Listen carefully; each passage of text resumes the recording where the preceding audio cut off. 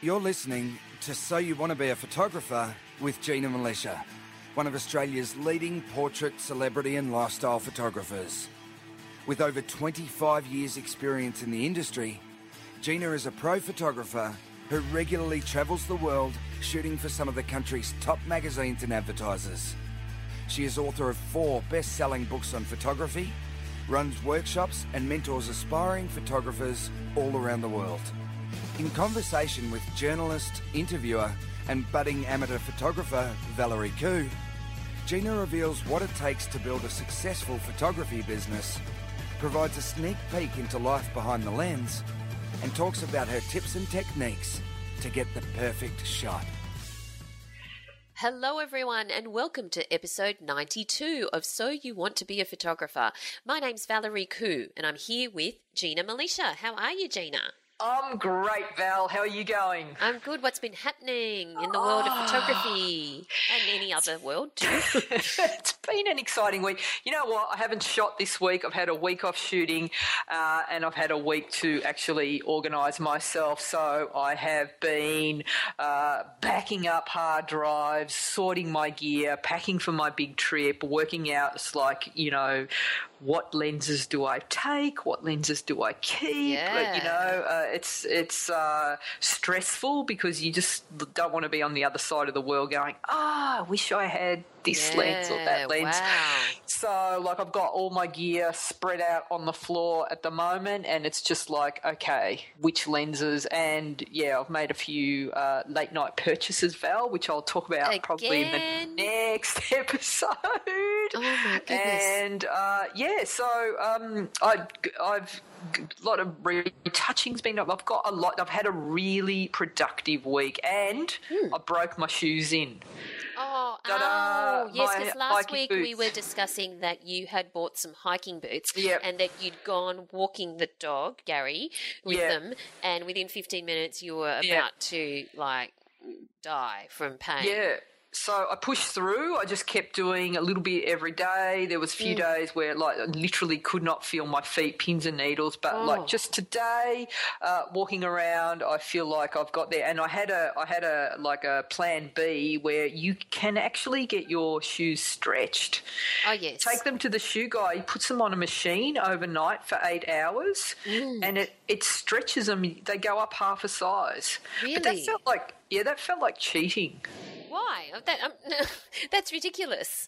But no, it just didn't feel like hardcore enough for me. It's like I just felt like that is cheating, and if I'm going to go and trek somewhere, I should at the very least, break in my own shoes. I think that whatever you can do to avoid pain, I'm happy to pay.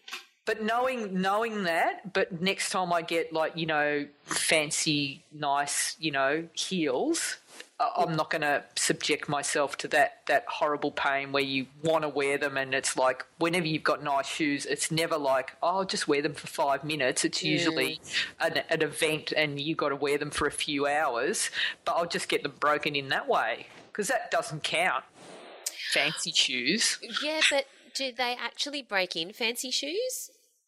They'll stretch them, yeah. If they're leather, they put them on the machine and they stretch. Okay, so everyone, this isn't actually a podcast about shoes. But this is important because, let me tell you, when you're a photographer, the right shoes can make all the difference, because especially if you're shooting something like a long event, a wedding, even any shoot, if you are standing all day, I have managed to find myself the best pair of shoes. They're actually heels, but they're rubber soled, which means they actually absorb the shock. So, like, most studios are generally like concrete floors that I shoot, TV studios and things like that.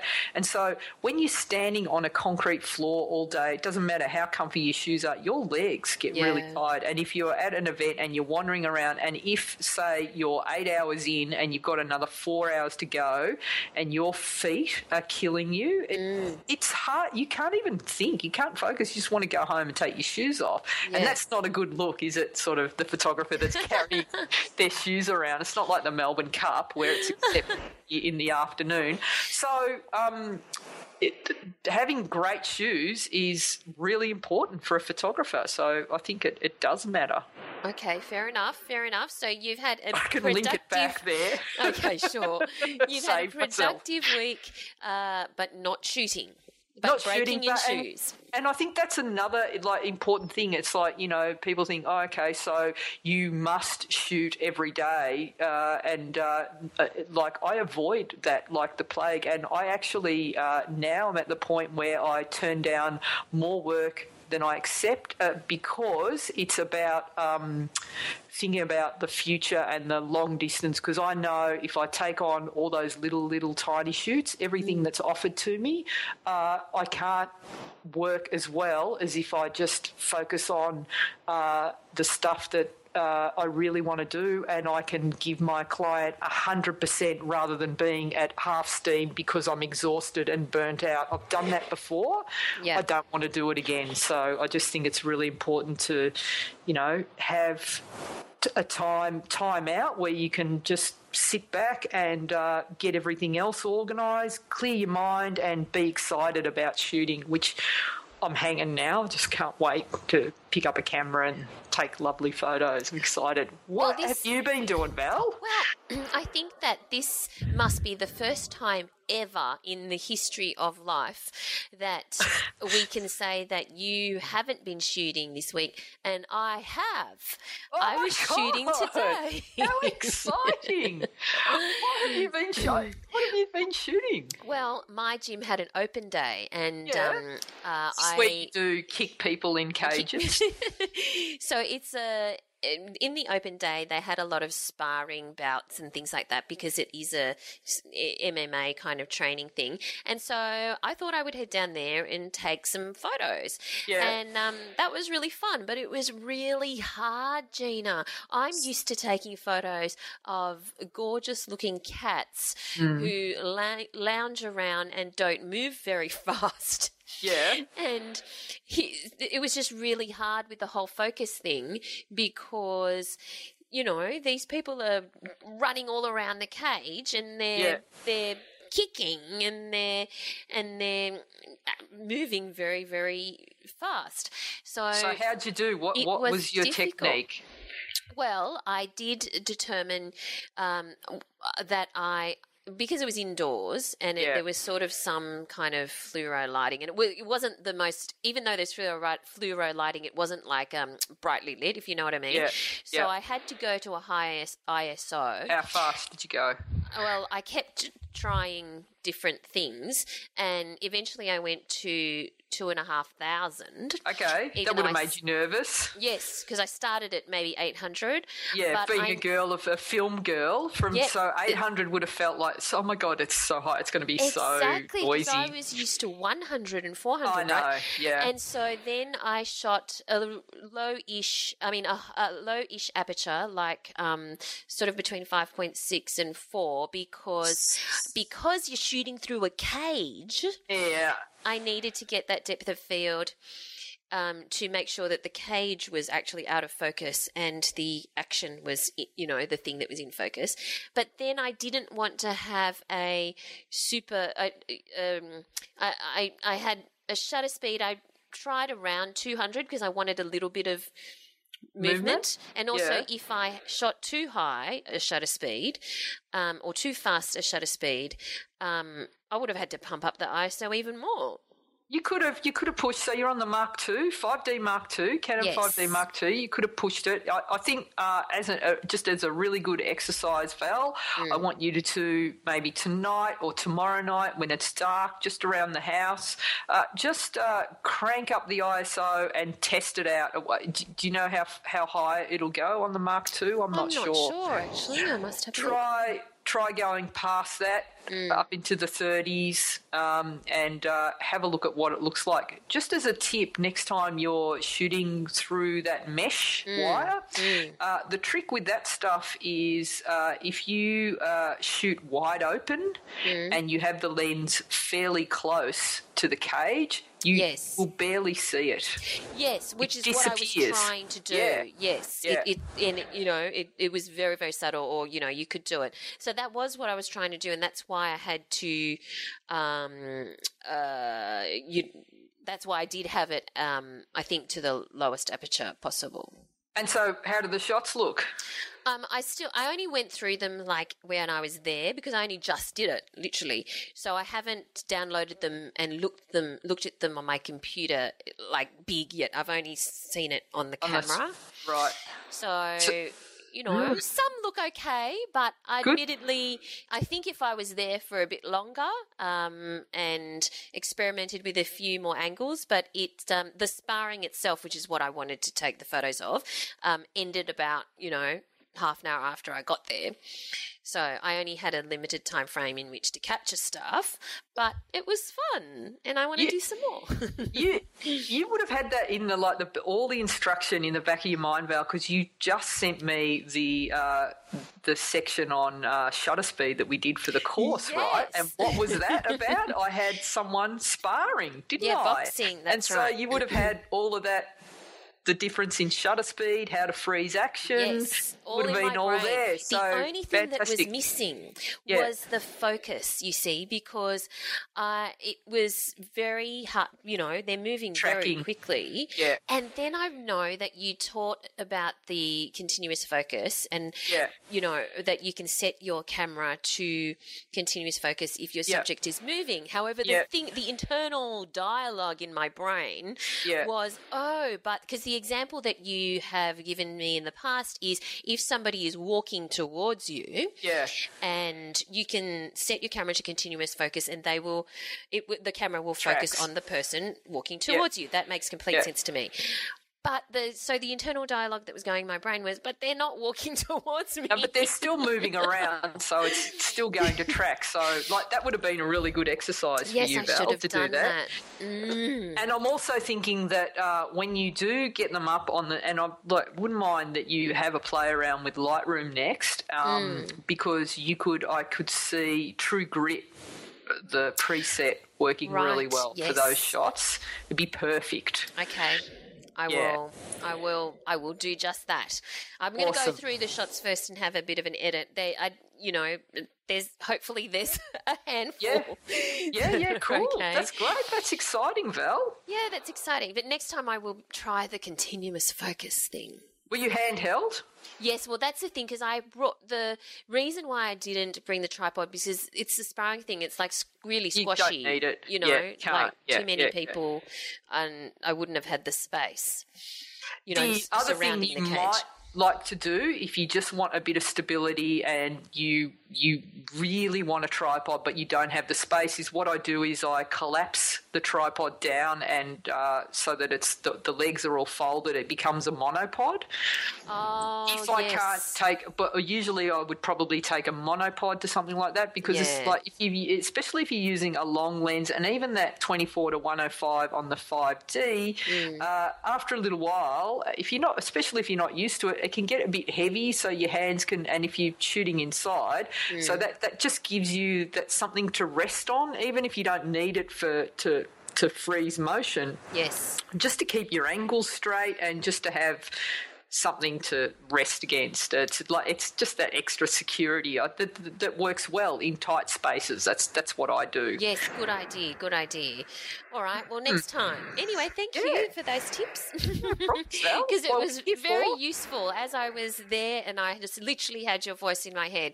Fantastic. So we'll see how we go. But anyway, shall we move on to this week's topic? Well, before we move on to this week's topic, which is how to direct a portrait shoot with confidence, which I think is an awesome topic. We have some useful things that you want to share. Is that right, Gina? Yeah. So I stumbled on this link from Petapixel and I just loved it. It's a funny one. It's 23 things you'll never hear a pro photographer say. And it's just really good ones. Number one, Val, I love it when clients re-edit my images and then share them on Facebook. Number 2, no, by all means, you go ahead and pose yourself. One of the last ones that I really loved is, thank God there's a DJ at this wedding acting like my second shooter. Oh, no. Oh, no. I love this one. I'm sorry you don't like your new haircut in these pictures. That's totally my fault. And this is one I got from my kids a lot. Oh, my God, you are so right. It is just pushing a button. I love it. Okay, well, we will put the link in the show notes, which you can find at GinaMilicia.com. That's MILICIA, where we put all of the links that we discuss, but any photos that we talk about as well. Now, moving on, we want to give a shout out to Matt Zahn, don't we? Yes, he wrote something in the Facebook community that was just so funny. He wrote, "This podcast has influenced me in many ways, the most recent instance being today when I answered my cell phone, and once I realised who it was, I asked them, 'How are you going?' We don't normally say that in my neck of the woods," and there was lots of fantastic replies to that. So, Matt, first of all, it's... You've articulated that too well to be a true Australian. How are you going? It's all the words need to join together. Yes, that's and right. if you want to speak Australian, it's how you going? How you going? How you going? It's just one word. How you going? We're thrilled to hear that some Australianisms are permeating all around the world. So thank you for sharing that, Matt. That's awesome. I did read that on Facebook as well and had a chuckle. There were some great comments. And Peter Foote actually posted a really good chart that shows the difference between Australian, or Strayan, as he's put it, and English. Yes. So, afternoon, arvo, Barbie, barbecue, beauty, great, fantastic, bogan, hick, yokel. There's a whole list of them. So if you're not sure and you need subtitles to understand me, not so much Val, but check it out in the show notes. It's a good little print it out, put it on your wall, because I think then I've said most of these things. Yeah, then you'll probably understand us. All right, we have a listener question from Christy Louise Hurd. Now, Christy has said, "Hi Gina, I have my first portfolio shoot with a young lady who wants to break into modelling, and I'm looking for some advice. Below is a montage of the 3 locations we're starting with. I will be working with one assistant. I guess we will put the images that Christy is referring to in the show notes, these locations she's referring to. Christy says, I guess my biggest fear still is the lighting. I really want these photos to stand out and nail the lighting. Also, I would appreciate any tips on makeup that I can offer the model. The photos were taken on my smartphone roughly the time of day we will be shooting. Appreciate any advice if you have the time." Now, there's a bunch of photos. It's kind of like a laneway, an alleyway, and the laneway looks like cobblestones, and the buildings on either side are really old buildings, like made out of sandstone or rock or whatever, with some sort of it looks very grungy and graffiti-ish. Basically, it's a grungy laneway. And then there's another shot of it looks like an underpass of a freeway, but the columns of the underpass aren't boring. In fact, they're very, very there's sort of some kind of art on them. They're really brightly coloured paintings, like just random swooshes of pink and bright blue and yellow, so that all of the columns of this underpass have this nice colourful stuff going on. Yep. So your answer, Gina? Okay, well, Chrissy, this is definitely my kind of location. I love what you've come up with. So fantastic. So on first look, I see that those textured walls make a fantastic backdrop. So I'd start with working with the walls and using them for models to lean against or be in front of, so that you've got like 3 or 4 different shots that you can pull out just by moving the model a few steps. Like I can see in one of the alleyways that you've got white painted brick. Next to that, right next to it, you've got like cobblestones that are a cobblestone wall, and then next to that you've got graffiti. So you've almost like got three different locations. You've got like they look like a loading bay where you could have people sitting up in those like on those ledges there, which are fantastic. And then you've got the alleyway, which has got amazing. It looks like it's too narrow for cars to get into, so it's always going to be a clear way, so you can set your model up and use those beautiful leading lines to work with that. So in terms of lighting, so when you're working with the walls and the alleyway, there's a couple of ways you can do it. It depends on how you want these shots to look. So I would probably start for a model's folio. You can go a bit artier in some of the shots, but you should give them something sort of clean and beautiful. So I would probably use the underpass, and from the angle that I'm looking at it on and the day that you've taken this photo and the time of day, it looks like you've got strong sun around it, and then you've got open shade just underneath. So this to me looks like perfect garage lighting. Like a massive garage. Massive garage, which is perfect beauty lighting for a model shot. So that would be the first shot. Now, let me just backtrack here, Christy. That you talk about hair and makeup. So this is how I instruct hair and makeup artists for a model shoot. The first shot that we start with the lightest natural makeup first. Now, hair and makeup, this can make or break a shoot. So I urge you to choose very carefully, have a good look at their portfolio.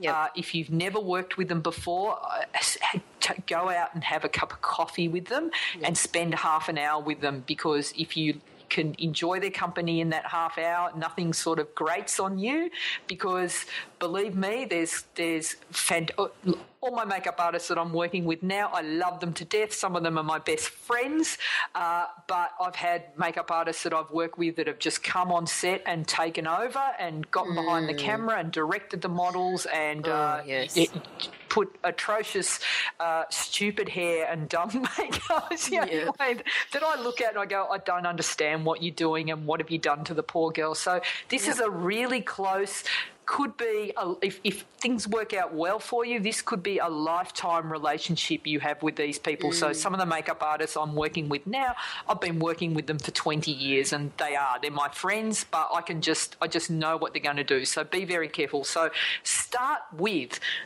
natural, clean beauty lighting. So that might be, if they're young models, it's that makeup that looks like I just woke up like this. It's fresh, it's natural, the hair is just so, the face just has a beautiful natural glow, sort of very little on the lips, and there might be just a little touch of makeup on the eyes. Then from there you build, and the next shot might be a slightly more done hair, a slightly heavier makeup on the face, and then you go to the next level and you finish with the full-on, fake lashes if you want to go there, big hair, all of that, the whole lot, but build. So start with the base and you finish with the strongest look, because it's very difficult to go back. Once you've got the hair in rollers and the full do, it's hard to go back to a natural look. So that way you can cover 4 or 5 different looks for the model.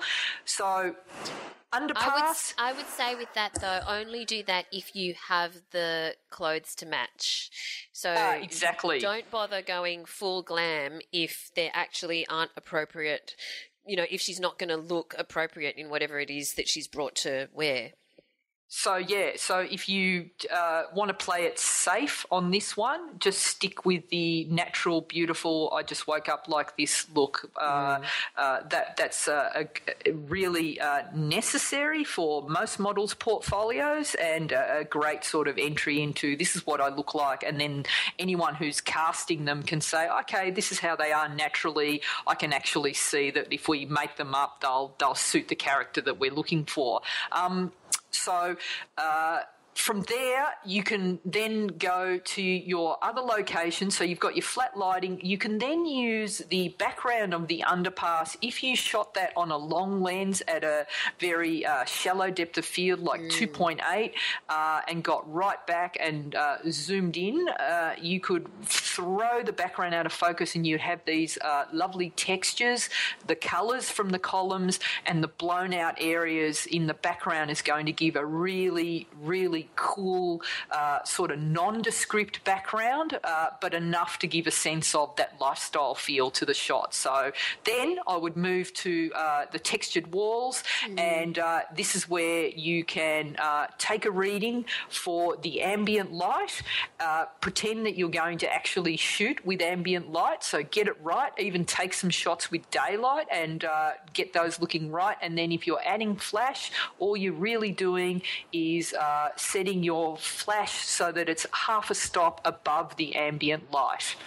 And that's going to give you a really natural, clean, beautiful look. It's just going to clean up the skin tone, take away a little bit of detail, and that's a nice, clean, sort of even fashion sort of catalogue look. Then, if you wanted to really go a bit moodier and grungier to shoot the location of, say, the alleyway and some of the other areas, you could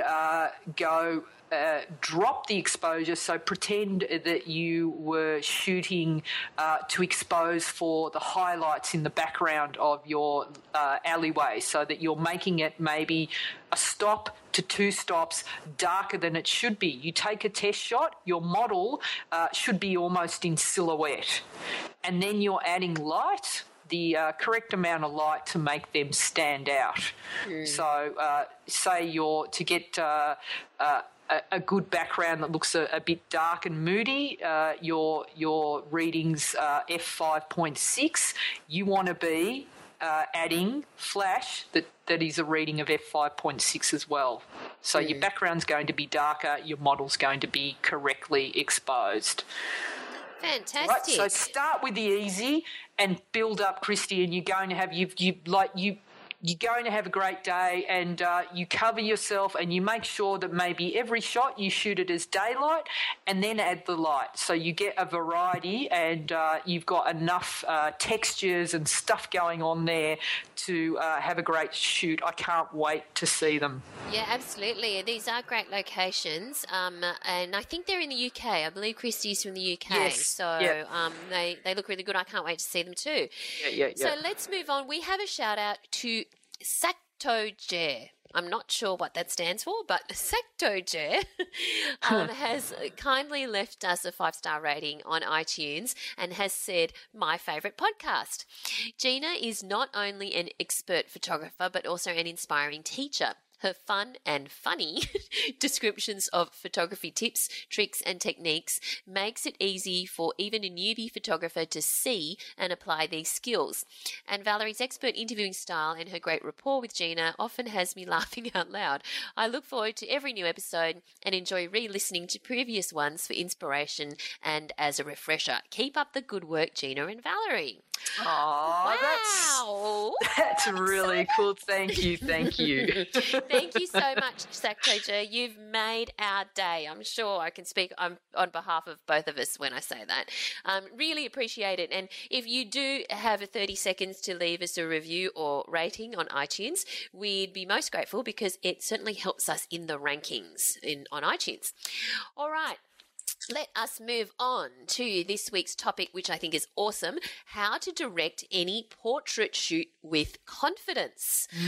I like this. That's it's because I've recently been talking to a bunch of people who all want to get their portraits done, and it's interesting just to hear different people's, hesitations and questions and wondering whether they're going to achieve the result that they hope for. So I'm sure that it's very challenging for any photographer who's doing any kind of portrait shoot.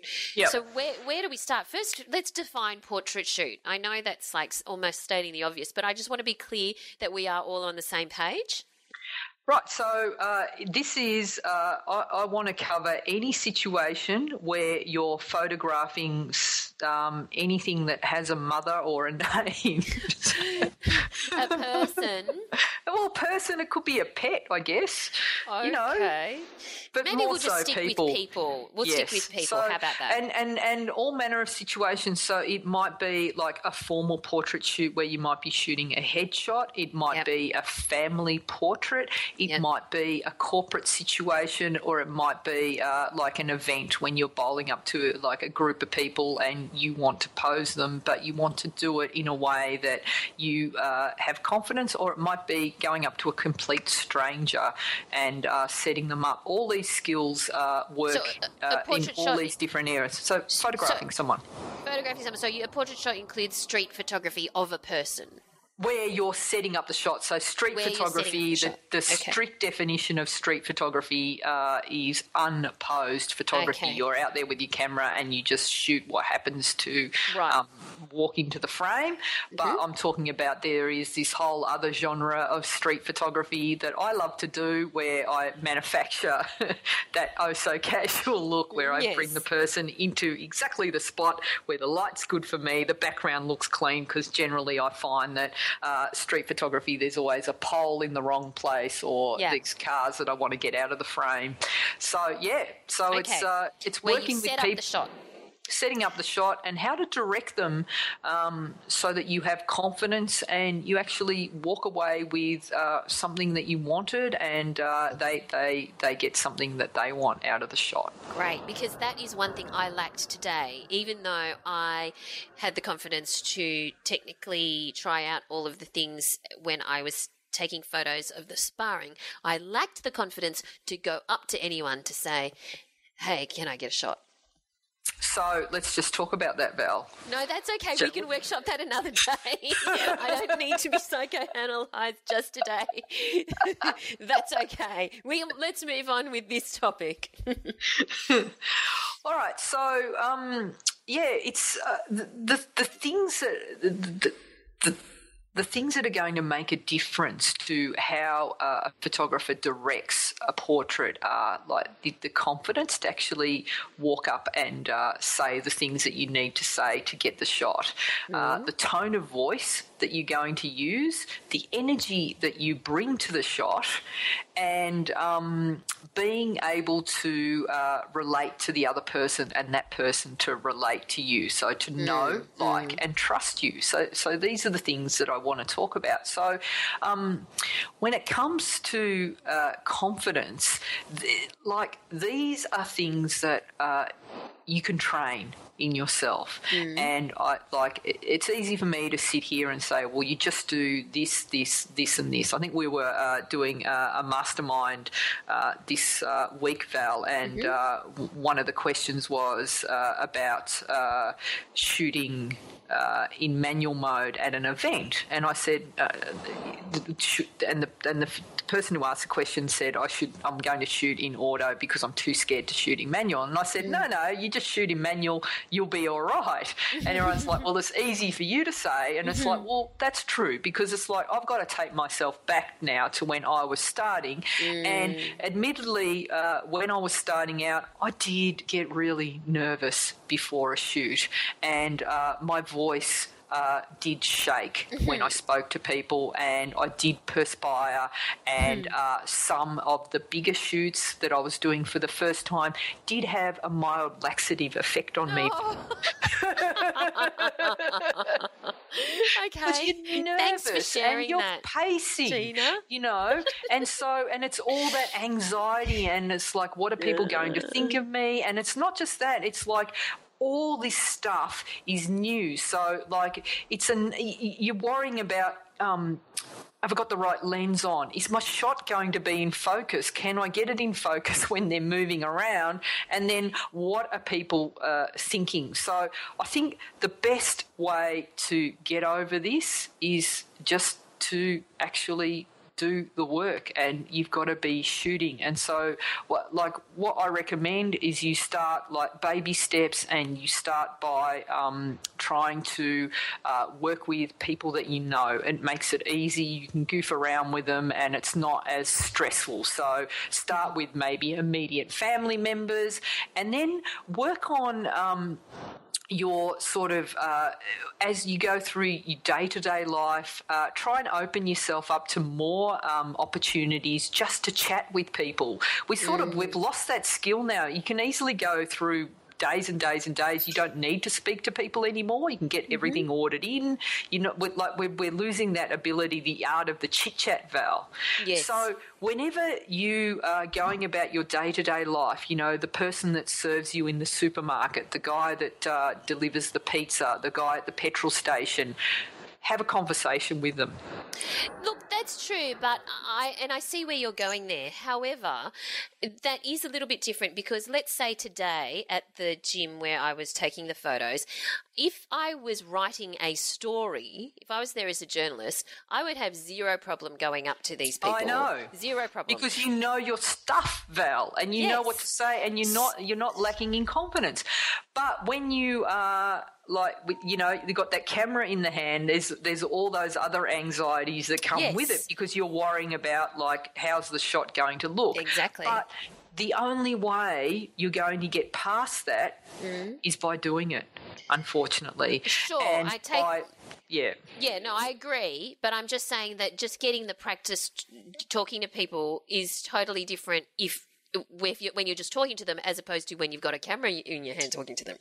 So the other thing that I recommend is just like it's pulling the Band-Aid off in one go. So it's like don't overthink it. It's the 3-second rule. So when you're out there, you've got the camera, you're out on the street, you spot someone, you give yourself 3 seconds, 5 seconds to walk up and do it. Because if you sit there and go, oh, there's someone really good, I want to take their photo, overthink it, you'll talk yourself out of it. So yes, and I do talk myself 5-second rule, I'm going to walk up, because what's the worst thing that can happen?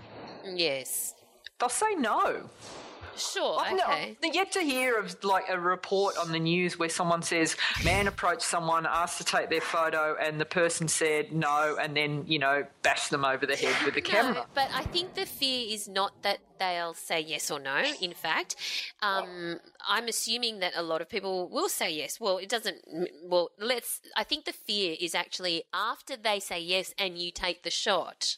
That's the fear, because they will want to see what the shot is like, right? That's the fear, actually. Exactly. That you take a shitty shot. Yeah. It's not a fear of rejection that they'll say no, because So practicing, Val, is going to make this all a lot easier. And so as many opportunities as you can to put your hand up. And so like those back when I was when I had the kids were very, very young, like babies, I volunteered at their daycare centre to photograph all the kids. Okay. Which gave me an opportunity. So like if you're a mum at home and you're not getting many opportunities to get out, this might be an opportunity where like they know you, and like you can get in and you get an opportunity to photograph lots and lots of people. And I know that there's people in the Facebook group and the podcast community that are all their kids are members of sporting teams, and so they have access to those, or they're parts of like their children might be in acting clubs, and so they'll put their hand. So any opportunity you get to volunteer to photograph lots and lots of people over a few days, like charity events where, okay, we need the entire board photographed and all the members, and there might be a couple of hundred people, a couple of hundred headshots that you need to do one after another, you're going to get really good and get over that anxiety. Yes, that's true. By about midday. Yeah, volume, on just first sheer day. volume, isn't it? It's volume. Okay. And so look for those opportunities. Yes, that's a good idea. Where you can shoot volume and you put it down to this is part of your training and part of the stuff that you do every day. So like and it's going to after you've done a few and that like no one got upset or no one said no, and you actually, when I say this, it works, and then you can actually sort of alter the way that you speak. You see what works and what doesn't. Yes. And you learn how to direct a bit better, as well as using some of the techniques that I'll share with you in this podcast. So I like that confidence idea. Volume is trainable. It's completely trainable.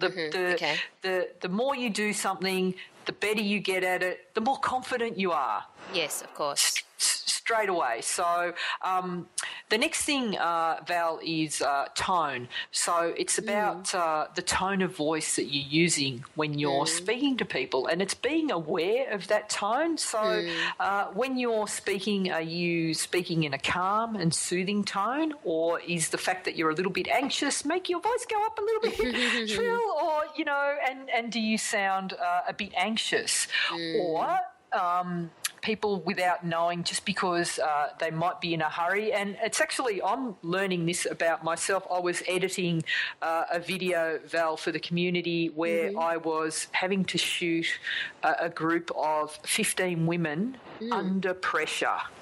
And they were 15 elderly women, and I knew we had to get out of there in, we didn't have very long. We had to get out of there quickly, and I knew this, but this was an exciting day for these women. Yeah. So they all wanted to have a chat. Right. For 10 minutes. Yeah, right. So should I be standing here? And they were all speaking really slow, but I could, and I don't think they picked it up, but I could see it when I watched the video back, that I had an edge. Yes. I had a tone, because I was trying to, and I was trying to listen and be open and thoughtful and caring and empathetic and all of those things, but there was an edge because I needed to move on. But being aware of that, and because that can make all the difference, because it's the tone of voice and the energy that you bring to a shoot. People react from that. So I've seen photographers who are just very short and snap and stand there, look right, look left, bang, bang, bang, bang. And that's just the way that they, and they don't even realise it, because they're in their head and they're probably thinking, I've got this many shots to do, I've got to get them going, I need people moving. But like the poor person who's just come on set, they don't realise that, like, you've got all this pressure on you, and they're just going to be hearing, look right, look left. And so if someone is sort of the kind of person that's a rebel by nature. Yes. You mean like you? A rebel by nature, who, when someone speaks to me like that, my first thought is, I'm not doing what you tell me. Yes, I've seen it.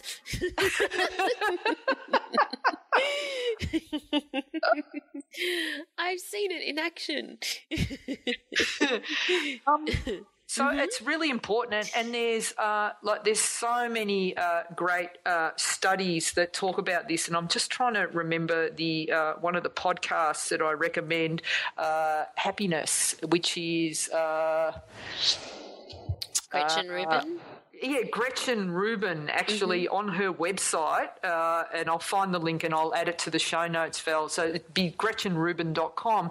She's got an actual test that you can do that you can work out if you're a rebel by nature, or she's got these lists of like different personality traits that you can be, and also like how to recognise that personality trait in a person, and how to direct that kind, or speak to a person with that personality trait. So she goes on to say that if you're dealing with a rebel, there is a certain way to talk to them. Now, some people know this intuitively, but this kind of information is gold if you want to go on and shoot a lot of portraits, because you end up working with so many different personalities, and I've kind of worked it out through trial and error. I've got it very wrong at times, but like when I've had another go at a similar personality, I've remembered the mistakes I made last time dealing with that person. I'm like, if I try this way, it seems to work. So understanding that sort of thing can be a really good way to work with different personality traits. So really think about and have even if you get a friend to film you directing someone. Right. Or set up a camera and film yourself and listen back and have a listen to, or just ask a friend, what do I sound like when I'm directing? Am I calm? Am I soothing? That is a really good Am idea. I bossy? Because it's, you think you're coming across in a certain way, but like I've seen women who say, what do you mean I've got edge or I'm a bit aggro? And it's like, well, you edge, you're a bit aggro, and they don't even realise it. Yes. And it's No, got nothing to do with the person that they're dealing with. They could be still arguing with their partner at home in their head, you know? Yes. And you carry that onto the set, and everyone that steps in front of you gets that sort of attitude, and not realising it. That is a really good idea. Get someone to film you, or just put your iPhone up there and leave it on to capture you directing somebody. That's a really good idea. Yeah, so you Really could good. be so softly spoken that people can't hear you. And so as a general rule, I find that people are exceedingly polite, and people don't want to make a big deal. So, like, if they can't hear you, they'll pretend they can, and they'll just do that. I'll just smile and nod and pretend I know what you're saying, but actually I can't hear you or understand you. And there's also some photographers, when they're directing, mumble into the back of the camera. Yeah. And I've been guilty of that too, Val. I've just forgotten myself, and I've been mumbling orders, and they're like, can't hear you. You're mumbling into the back of the camera. So you've got to make sure that people can see you, make visual contact with your face, but also hear you. But you're not like barking out orders, or you're not yelling. There's just that nice, happy medium where you're understood and presenting a really nice, warm, calm, great energy. Great. Okay, what's next? All right, so know, like, and trust, Val. This, if you can get this right, you can nail the portrait shoot really easily. So there's a guy whose book I love. He's an ex-photographer, Nicholas Bootham. He wrote How to Make People Like You in 90 Seconds or Less. Oh, that's great. I highly recommend this book because he speaks from a photographer's perspective, and these are techniques he developed to when he met with his models. He knew that he had like 30 seconds or less to connect with those people, and so he uses these little hacks that make it really easy to connect. So he says, be open. So when you meet someone, make sure that your body and your attitude is open. So you're open to meeting that person. He says, like, aim your heart directly to the person you're meeting. Little things like that. Open your jacket, have your hands out so that they can see them, and have that positive attitude when you're greeting the person. The other thing he says is make eye contact, and I do this. I probably overdo it when I meet people, and I just stare them down. Probably have been accused of, like, can you back off? You're being a bit intense. Really? But that's Someone said that to you? Yeah. So Really? So yeah. So eye contact is very important. And that like they really reflect your attitude. So if you feel uncomfortable making contact, he suggests when you're watching TV, try and note the colour of someone's eyes. Or when you meet someone, try and, like, whenever you're talking to anyone, really look. So I do this anyway when I'm meeting people. I look into their eyes because I'm looking for the catch lights. Yeah, right. This is a good place. So I'm really looking to their eyes. So when you're meeting someone, look into their eyes and notice the different flecks and the tones and the colour of their eyes, and that's just going to help you if you're a bit uncomfortable looking into someone's eyes. It's going to help you keep that gaze going. So, because if you do too much eye contact, that can be perceived as like in the wrong way as well. So you've got to be careful, but just finding that happy medium. And then the smile like can really win people over. So, like, you make sure that you have a really sincere smile, and make sure that it's genuine, not that fake forced smile that you see people in shops give you when you walk in and they were trying to text a friend and you've interrupted. Yes. And then, the way you greet them, you make sure that your handshake is firm and positive. Don't give the limp fish, and make sure that you say their name and, those old hacks of like repeating their name and then like, how you going and just all of that, but be sincere and authentic about it as well. And then, little things like leaning in when you're meeting someone just slightly, gives the impression that you're a bit more interested. So that was from like a blog post on Business Insider, Val. So as well as that, you want like all those like beautiful, warm body language when you're meeting with someone. Now, next, let's talk about some scripts that we can use when we're actually on set with people. So do a bit of role playing now, Val. So you're going to be all the different kinds of people that I'm going to have direct, so I can give you some scripts to use. All right. So first of all, I want to say, and this is like I see this across the board, that I notice that many photographers actually do not say enough. So I think one of the worst things you can do when you're behind the camera is be silent. And that doesn't matter who you've got standing in front of the camera, just offering some kind of encouragement. That's great. That looks awesome. Love that. Love the way you tilt your head, but always being positive. So whenever you see your model do something negative, like they might tilt their body and it makes them look large, don't point that out to them. Like, you don't want to be saying, wow, you look twice the size. You look so big. Here, look at the back of the screen. Look how big you look when you do that. And can you say 1, 2, 4 chins when you put your head down like that? Don't do that. So you just want to, like, whenever they do stuff like that, you want to be ignoring any negatives and just keep praising the positives. It's the same way you train a dog. Praise the good, ignore the bad. Praise the good, ignore the bad, and you'll have that connection immediately, and they sort of stop doing the bad stuff, and you keep them doing the good stuff that you see. Yeah, and I think that's so important to remember is that it is if you want to get a great shot, you really need to make them feel good, because there can be a tendency for newbie photographers, and I find myself doing this sometimes too, is you want to be self-deprecating about your shot, but in fact that has the opposite effect. You actually want to be self-deprecating and say that you're not such a great photographer, or you can do better, you're learning, but in fact they hear it as, oh, I look shit. It's me. It's me, because they're only they don't care about you or your photo. All they're seeing is how many chins they have, whether you've lit them nicely. That's all they're seeing. They're not really seeing the technical, the leading lines. They don't see any of that. They just focus on themselves. So it's really important. And it's like I'm the opposite. I'll just go, oh, my God, that's amazing. How good am I? You look so hot in this shot. But it was – how good am I? I say that, though. Yeah, You've worked with me, Val. I say that a lot. And then my other line is, I should do this for a living.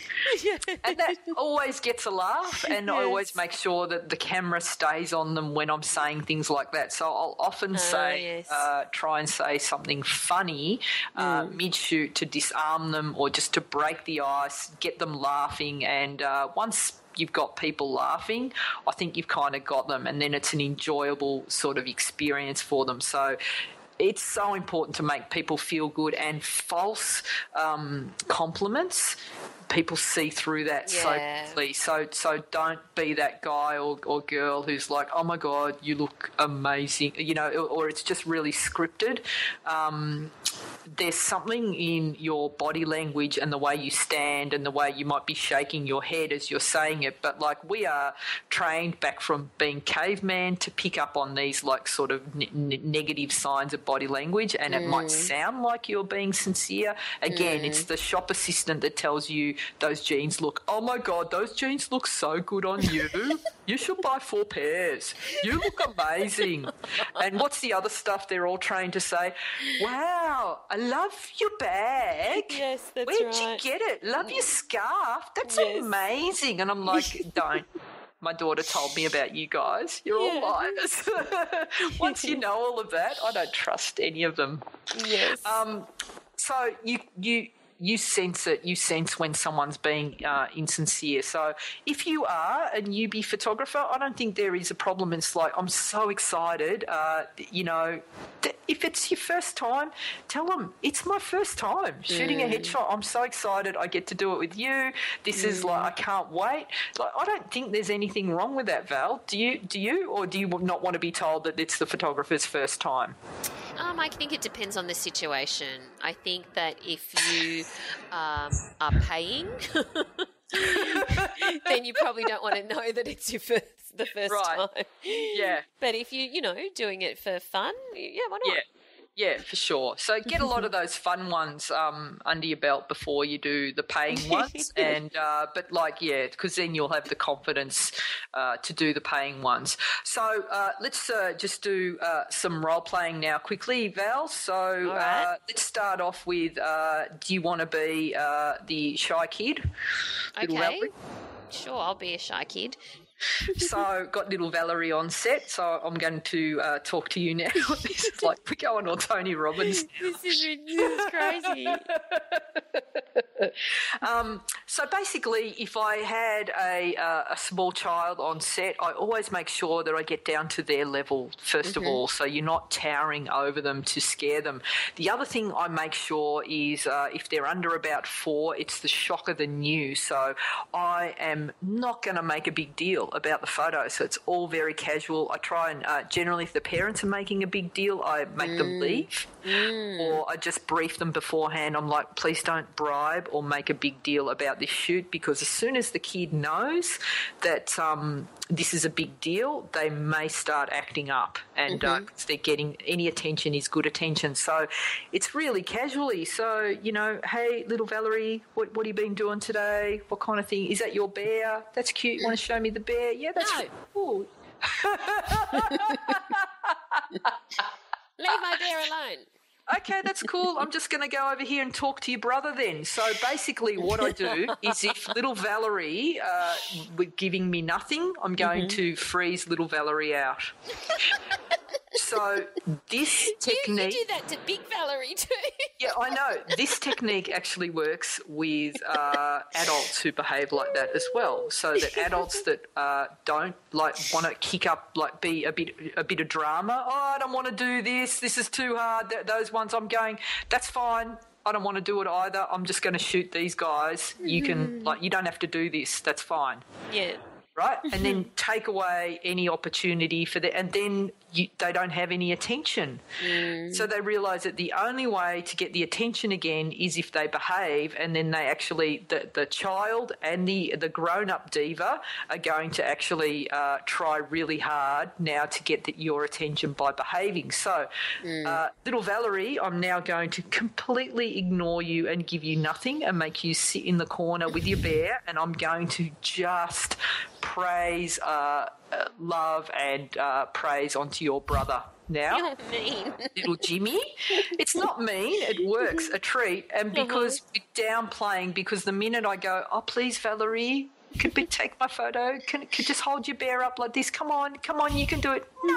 And then the mums are coming in going, McDonald's, $50, $100, please, honey. And it just turns into it. So you just want to keep it really casual, light, easy, and generally, and no big deal. This is no big deal. You're shooting with a long lens, and you just like letting the kids do their own thing, and hopefully they generally come around without trying to, force any sort of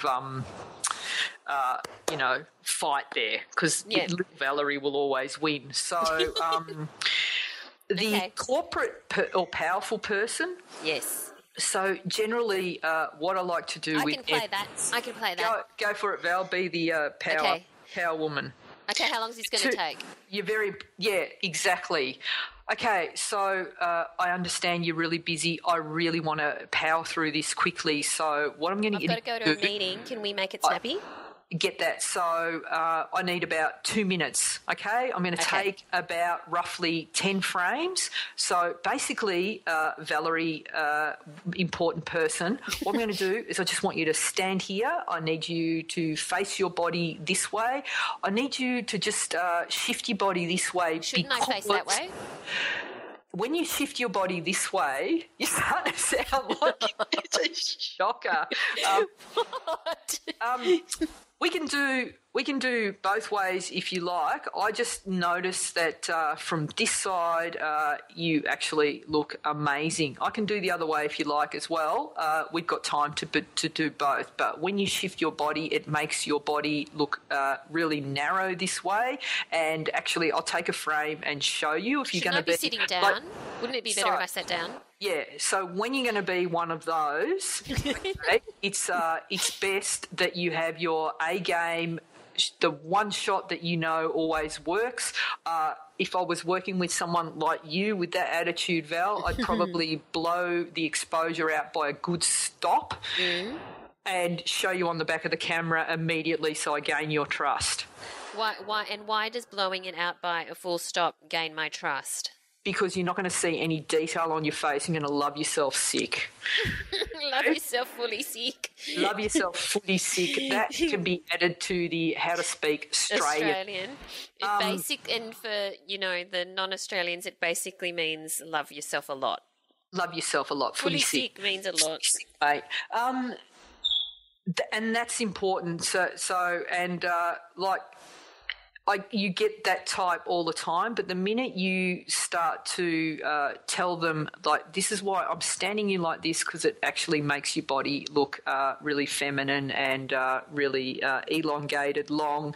I see that your face is better from this angle. The way I'm lighting you is from this side. I just need you to look straight at me, and then once I've got them in shape, I'm going to show them the first shot, and then I'm going to say, okay, this looks fantastic. Look how great your body looks. You've got them on board at that point. This is when I'm tuning into the face now. I'm going to say, okay, I just need you for this 5 minutes, Valerie. I know you've got a meeting. I'm going to get you to that meeting, but I need you to get out of your head, and I need you to soften your eyes, because see how your eyes are a bit hard. Everything that you're thinking is now radiating through your eyes. So I need them to soften so we get a warmer, natural, more open, honest photo.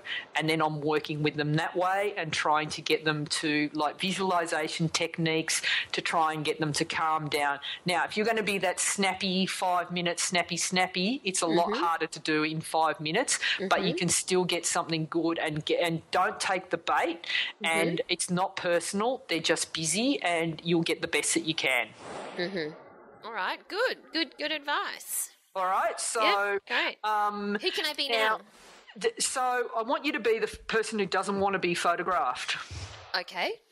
Sure. Okay, so and not in terms of who you've approached on the street, but I want you to be part of the team member who has to front up on the day to get their shot taken, but they so don't want to be there. Because they're not confident, or? They're not confident. They hate having their photo taken, but their boss has made them. They have to do it as part of everyone else had to get their photos taken today. There's always 1 or 2 people in the group of 20 that you have to do. So they've come along. I'm just not photogenic. Yeah. I'm just not photogenic. Look, I don't know. I don't know what you can do. I don't want to do this. I know. It sucks. I hate having my photo taken. As well. So that's why you're behind the camera. I know. And I wish, if I was there, I'd probably want to go home too. So what I'm doing is I'm actually empathising with you, and I'm trying to make you – I'm not going to sit here and talk you into it. I'm going to try and make this as quick as you can, and I'm going to make it as painless as possible. But, trying to talk them out of it at this point when I hate having my photo taken. The other thing I might say is, you just haven't met the right photographer yet. Okay? But you got to be careful with that, because it depends. I hate my smile. I hate my teeth. Yeah, okay, we don't need to show your teeth. You don't need to show your smile.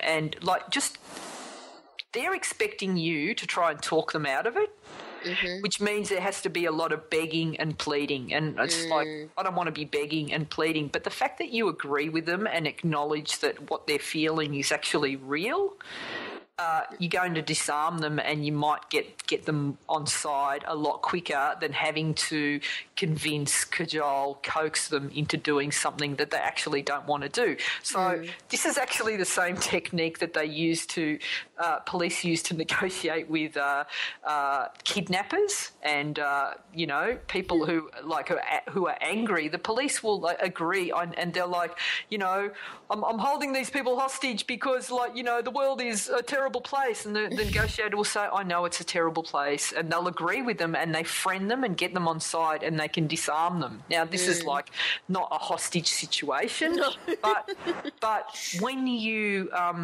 to get that person on side, just agree with them. Yeah, it's awful having your photo taken. I hate it. I'll agree with them. I was like, I hate having my photo taken too. I really do. I'm going to try and make this as painless as possible. And in just that way, you can disarm them. And get them on side, and maybe use humour, and then, if you're confident enough, show them the back of the camera and they see, oh, my God, I don't have two heads, and try and show them the back of the camera quickly, because they're carrying onto the set all the baggage of every other awful photo shoot they've ever had, and yours might be the one that actually turns them around. And then there's 1% of people that no matter what you do, you can't save them, and they're going to hate everything. That's not personal. You just try and move through them as quickly as possible, get them on set, and move on to the next one. Okay, great. I love it. All right, awesome. So there are a couple of negotiation tactics, and then we also use, the role playing, the verbal scripts that we've talked about in other podcasts, of the visualization, taking them to a beautiful place. I think that one thing that we haven't mentioned, though, that I think is really important is that, I agree with everything that you have just said, but I think that what can really, really help with your confidence when you're doing a portrait shoot is having those go-to ways to direct and pose people. If you actually don't have some go-to poses or ways, or you don't know how to direct people into flattering positions, then you're going to be not confident, and you're going to, struggle because you take so much time, and they kind of lose confidence in you in a bit, to get a really good shot. So I encourage people to check out the posing course, your posing course, and I know it's fantastic because it's, well, obviously I've seen it, and you've taught me these things over the years, and it's what I know is that when you have that in your arsenal and you've got those go-to shots, everything becomes a lot easier. Yep. Yeah, it does. Well, knowing how to pose, and as a photographer that knows how to pose themselves first, and you can look good in a photo, you know how to shape your body, you know how to adjust it to show your good side, you can easily show another person. And when you can do that with confidence, and the person that you're showing how to get into a pose sees how easily you do that and how good you look, you've already got that trust.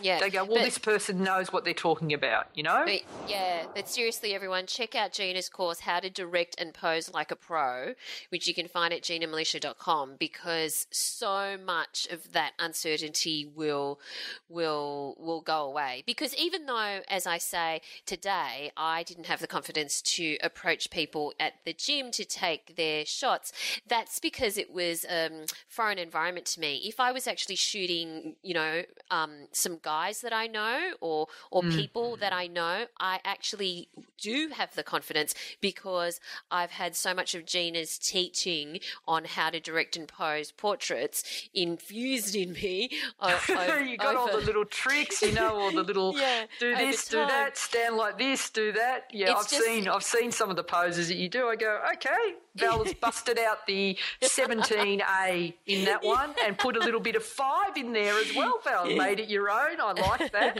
And I love seeing all the work coming through in the gold community, the way people are posing the senior portraits that they're doing, and I'm starting to recognise it. But what's fantastic and what I really love is how people are really putting their own stamp on these shots and giving them a twist and putting their own personality in them, which is how it should be. Exciting to see. Yeah, love it. And if you want to check out Gina's gold community, have a look at GinaMilitia.com and click on join the community so that you can see what it's all about. And basically, it's a wonderful group of hundreds and hundreds of people where you get regular tutorials, several tutorials each month from Gina, and also a discussion area where you can ask all sorts of questions at any time, but also a monthly mastermind which is live with Gina, and you can get your photos critiqued. It's an awesome community with some really awesome people in it. But I think we've reached the end of this. We've gone a little bit overtime of this week's podcast, Gina. What are you going to be doing in the coming week? Well, I suppose really you'll just be going on a plane. So as this episode airs, Val, I will be in Colombia. Wow, that's exciting. Yeah, so that is exciting. So I'll be doing the Mad Dash the next couple of days. Basically is getting everything packed and ready to go and organised so that I can be there and get some I'm just very excited about that. So hopefully I'll be posting to Instagram for a change. Yes, that'd be good. And, yes, and sharing some of the shots that I do in Colombia, and we'll definitely do a show about it. Might even get some of the millennials to come on and give us some tips on Instagram, Val. Yes. They're very good at it. By millennials, Gina is referring to her daughter and her friends. Her daughter's friends. They're all there, yes, as well. So, what are you up to? What am I up to? I've got a bunch of projects that I just need to complete, and then I've got to start on new projects. So it's a very busy month for me, actually. Yeah. Yes. But where do we find you online, Gina? So GinaMilitia.com, GinaMilicia, and then at Gina Militia on Instagram and at Gina Militia on Twitter and Pinterest as well at Gina Militia. Oh, okay. Yeah. And you'll find me at Valerie Khoo, that's KHOO, on Twitter and Instagram, and just search for Valerie Khoo. I'm the one in Sydney on Facebook. And also feel free to join the So You Want to Be a Photographer podcast community on Facebook. Just search for exactly that. So You Want to Be a Photographer podcast community. Great place to hang out and chat as well. And that is free to join. All right. Well, thank you for listening, everyone. We hope you have a great photography-filled week, and we look forward to chatting to you again next week. Thanks, guys. Thanks for listening to So You Want to Be a Photographer. For more information, free resources, and Gina's regular newsletter on everything you need to know to become a successful photographer, visit GinaMilitia.com.